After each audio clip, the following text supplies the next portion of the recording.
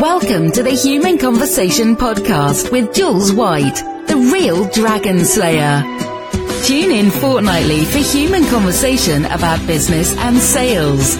Enjoy business expert interviews, educational episodes, and virtual cuppers with entrepreneur business owners.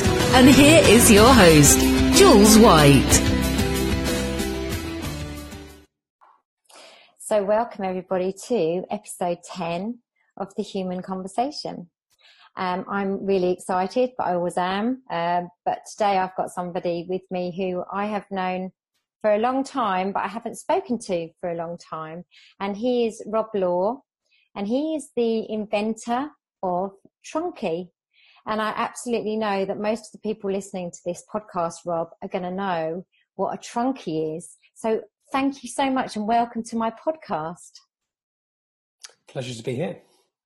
And I've known you when I had Truly Madly Baby. Most people will know my story who are my listeners. If you haven't, it's on episode 9. I did a talk last week, so you can hear a little bit more about my story. But when I first met Rob, he was in quite early days of his business of Trunki, and I took on Trunki into my product range and fell in love with it, to be honest with you. Totally and utterly fell in love with it and was very inspired by you, Rob. So I wanted to kind of talk about those very early days when we first met. And I want you to tell us how Trunki was born. That would be really good to know. So let's start right at the beginning. We're going to wind back the clock 20 years to when I came up with the concept of a ride-on suitcase. And I was a bright-eyed, bushy-tailed 20-year-old product design student at the University of Northumbria up in Newcastle. And I entered the National Luggage Design Competition. The whole class did, and various groups around the country did, and went to a local department store to try and find some inspiration. Noted that hard-moulded suitcases were quite fashionable, but everything was black and boring. And maybe it's because I'm a big kid at heart, but I drifted into the kids' toy section. And it was there reminiscing over my ride-on tractor that I used to have. And the ride-on toys are made using a different manufacturing technique that wastes a lot of space, and thought, why not make a ride-on toy using this adult luggage technology and make it really fun and functional for kids. So the idea was born in 97, won the competition in 98, and actually last week I was at the competition is still going, so I gave a keynote at that competition last week, and there were some really commercial ideas from the 6 finalists. That was nice. But you then have to fast forward quite a few years to 2006 when I started trading. And it was probably around that time that we met. It was, because I started Truly Madly Baby in 2005. So obviously you came into my product range at the very early part, I guess, or I don't actually know exactly when we met date-wise, but it would have been 2006 then that I took your products on. Yeah, I was really struggling to get buy-in from the bigger retailers. So the interim years from 97 to 2006 were lots of rejection from luggage manufacturers saying I'd invented a toy, and toy manufacturers saying I invented a piece of luggage.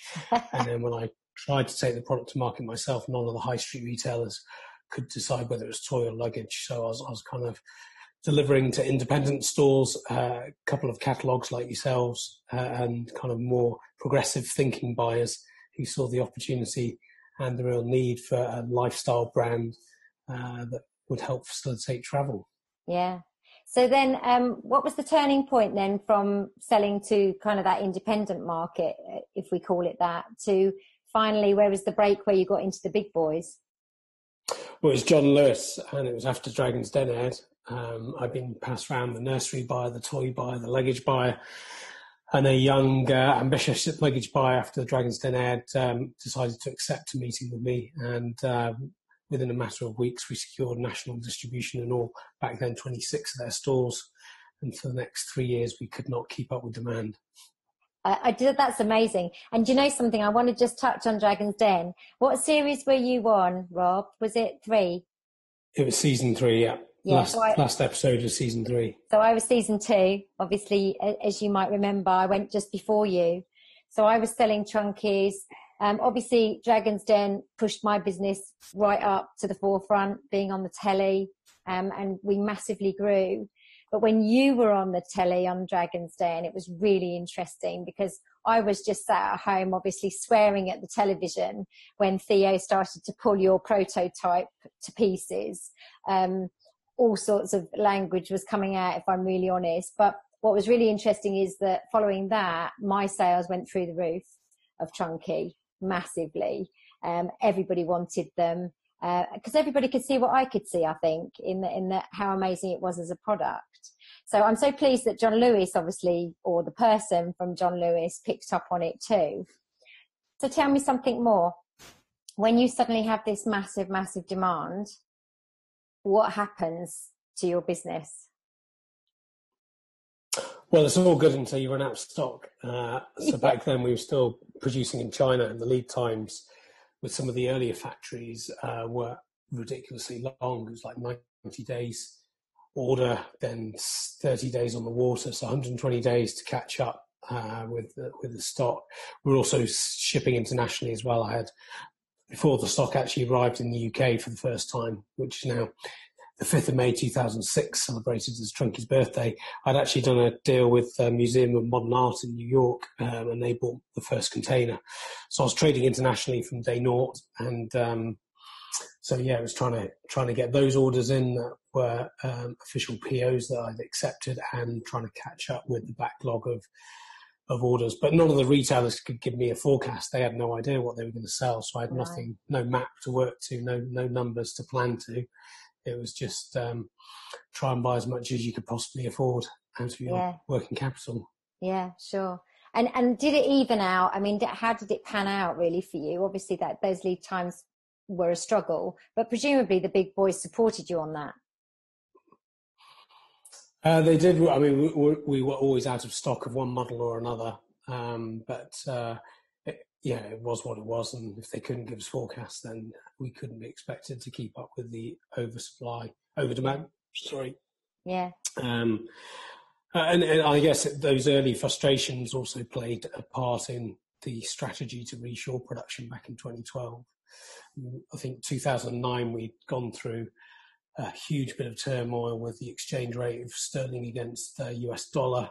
We'd gone down to, I think it was 1.2 or something, and we'd all planned on 1.5 or whatever it was. It's a huge seismic shift and real challenge to try and make the margin with the retailers. So there are a number of factors at play, but some of those early days of really struggling with demand kind of did probably sow that seed.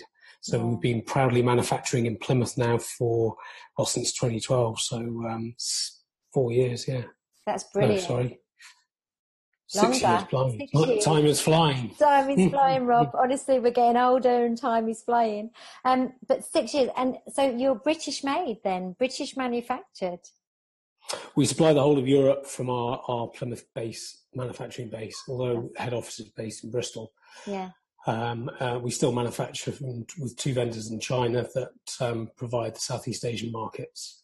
And then we have a number of other vendors making the rest of our product range.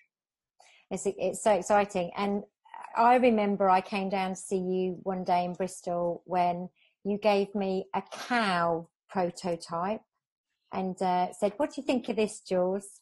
And obviously I have watched, because originally I could just get the Trixie and the Terence, which were the pink and the blue. Yeah. And that's where I started with you. And then obviously from there, you started to produce all the other lovely designs. So when John Lewis came along, did they want you to design something specially for them? No, they were happy with the current ranges that stood, and then we built and developed that range into some fairly basic prints that were very attractive to toddlers. So the bee, first of all, it was Frida the cow. Yeah. The next one was Bernard the bee, I think. Then we did Harley the ladybird and Tipu the tigress. So those products are still really strong sellers. In fact, it's quite nice to think back, actually, that the original classics, the pink and blue, are still our best sellers. Yeah. And some of those early designs are still very strong.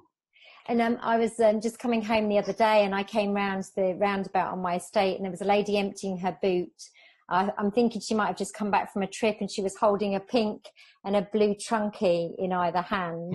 And I thought this is really interesting because obviously now since I got back in touch with you, I keep seeing trunkies everywhere. It's one of those things, isn't it? So tell me about the next step. Obviously, you had the suitcases, the ride-on suitcases, but then you started to produce other products in the range, didn't you?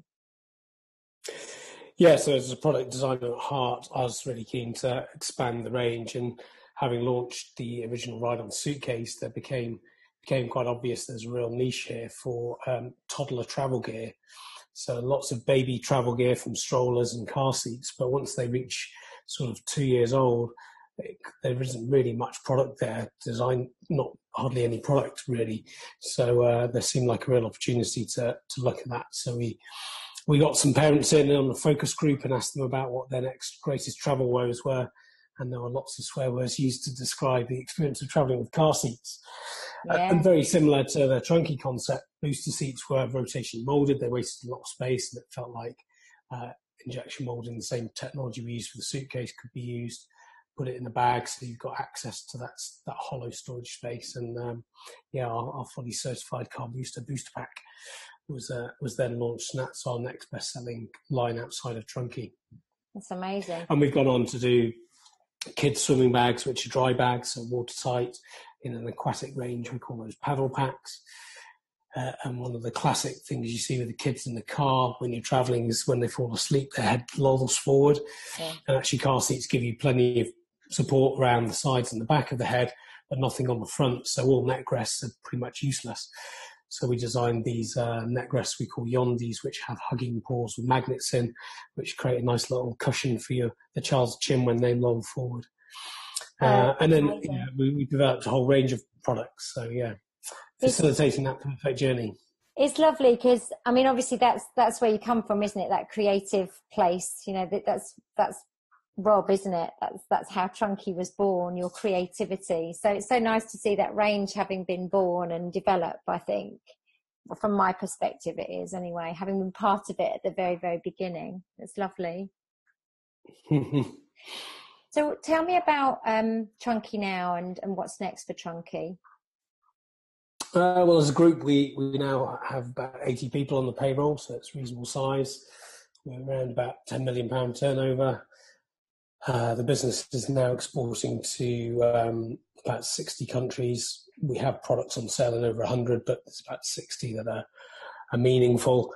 Our biggest market outside of the UK is now China, surprisingly. So the jet-setting middle classes are really kind of embracing the concept. And then France and Germany, nearshore Europe, are actually going great guns as well. After 12 hard, long years of trying to break through, we're really starting to see a bit of a tipping point being reached in those markets. Yeah. We've got a great product range. We say we're pioneering children's travel. And it's all about world domination. And certainly with Brexit on the horizon, I mean, we've actually benefited from the weak sterling at the moment because we're manufacturing in the UK and exporting to Europe. So that's been a real positive for us. Yeah.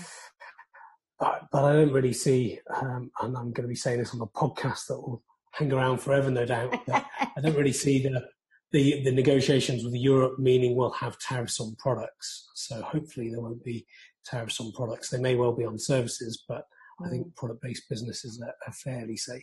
Yeah. Yeah. But what about Rob? What's your exit strategy, Rob? I don't really have one. One of my personal goals was to start a family and actually spend some quality time with them. Yay. So I've achieved that over the last 18 months.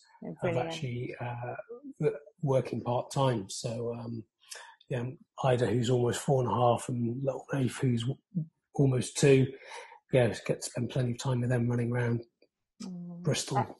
That's amazing. That's so cool. Because you know what? You've had a journey, and I know that. I've listened to some of your interviews that you've done on other channels, and I know the challenges you had with design challenges, with getting people mainstream to look at it and take it seriously. You know, they were tough years, weren't they, Rob?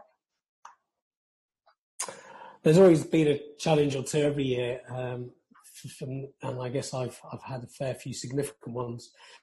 And just before Dragon's Den aired, there was the government banning hand luggage in 2006, just at the peak holiday season of the summer travel period.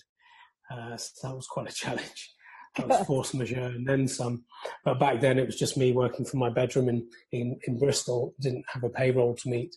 Yeah. And yeah, we've had big legal battles around our intellectual property rights, and taking over the factory caused a few initial teething problems.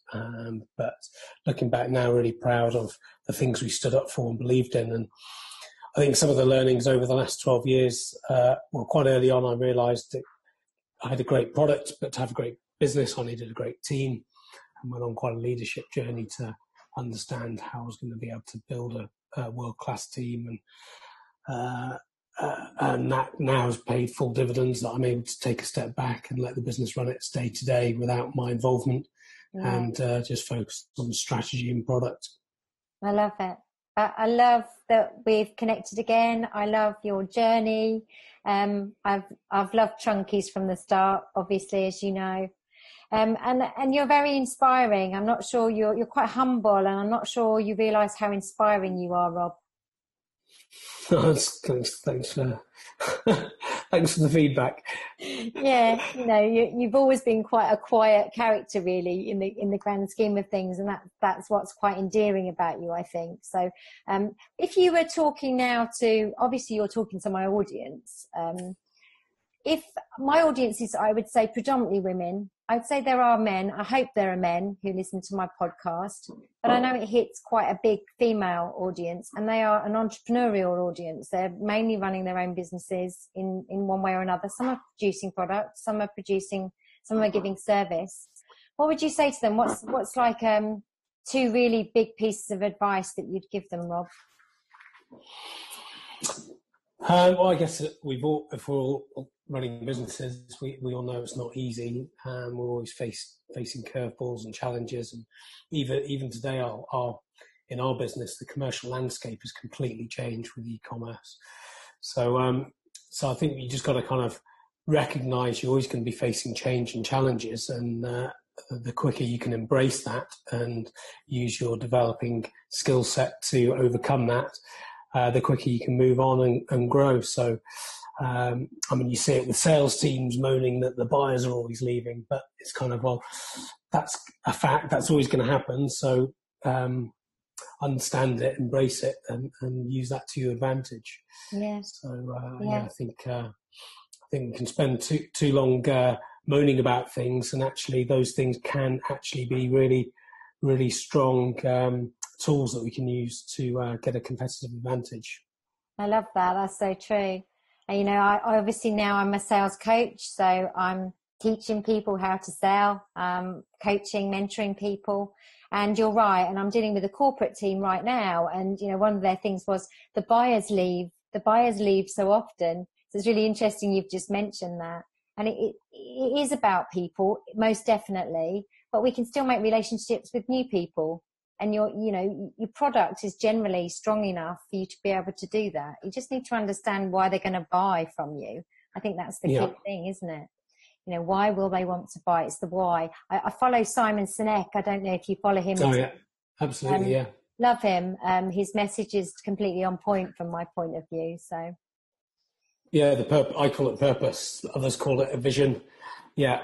You got to really understand what your purpose is in life or within that particular business, and make it really clear and defined. And our purpose isn't making children's plastic luggage. It's creating products that facilitate that perfect journey and enable parents and carers to get their kids off exploring the world where they can learn and develop so much as little people. And actually a great tool now that we use is Instagram. So our curated feed under #Trunky is a great example of what our purpose, our why is, and it's just great photos of kids exploring the world with their brightly coloured Trunky products, happily smiling and learning about new stuff. I love that. That's amazing. And I'm now going to make sure I look that up on Instagram, obviously. And so I will make sure that with the podcast, I put all of the links so that we know exactly where to find Trunky. Most of us probably do, but I really like to make sure that we just make sure everybody sees who you are today and what you're up to. That would be amazing. And obviously I feel really quite honoured to have you on my podcast, Rob, because I know how successful you've been, and I know that Trunky is now a worldwide brand, which is pretty awesome for me to have a creator of a worldwide brand on my podcast. Exciting. Yeah, I think things always move so quickly, so it's very hard to take a step back and kind of really appreciate where the business has got to. There's always more on the horizon to conquer. So, well, world domination, you said it yourself, Rob, I used to use that phrase when I had Truly Madly Baby. And I guess secretly in my heart, I want to dominate the world with my sales methodology, so, and just make the world a better place to sell in and to buy from. There's too many. It's more than world domination. You can see a picture in the background there. Yeah. Yeah. Well, obviously, because this is podcast. Chunky's used on trips to the moon. Yeah, so we're obviously on podcast, so we can't see that for the listeners. But I'm on Zoom with Rob, so I can see in the background he's got like the astronaut on the moon with his Trunky, which is just absolutely awesome. I love that. I hope that's on Instagram. Can we see that on Instagram? It's on my Instagram feed. Yeah, Trunky Daddy. Brilliant. Rob, thank you so much. I really have appreciated your time. It's absolutely awesome to have you on here. And obviously for everyone listening, I'll put the links in so you can follow Rob and you can follow Trunky, because it's a magical journey. I've been honoured to be along with right from the beginning. And obviously next week we will have another episode of The Human Conversation. And I don't know how I'm going to find a guest quite as awesome as Rob, but I'll get looking for you all so that you can tune in to episode 11. But for now, thanks for listening and have a great week. You've just been listening to the Human Conversation podcast with Jules White. If you enjoyed the show, please let her know on our Facebook page, www.facebook.com/Compassio Coaching.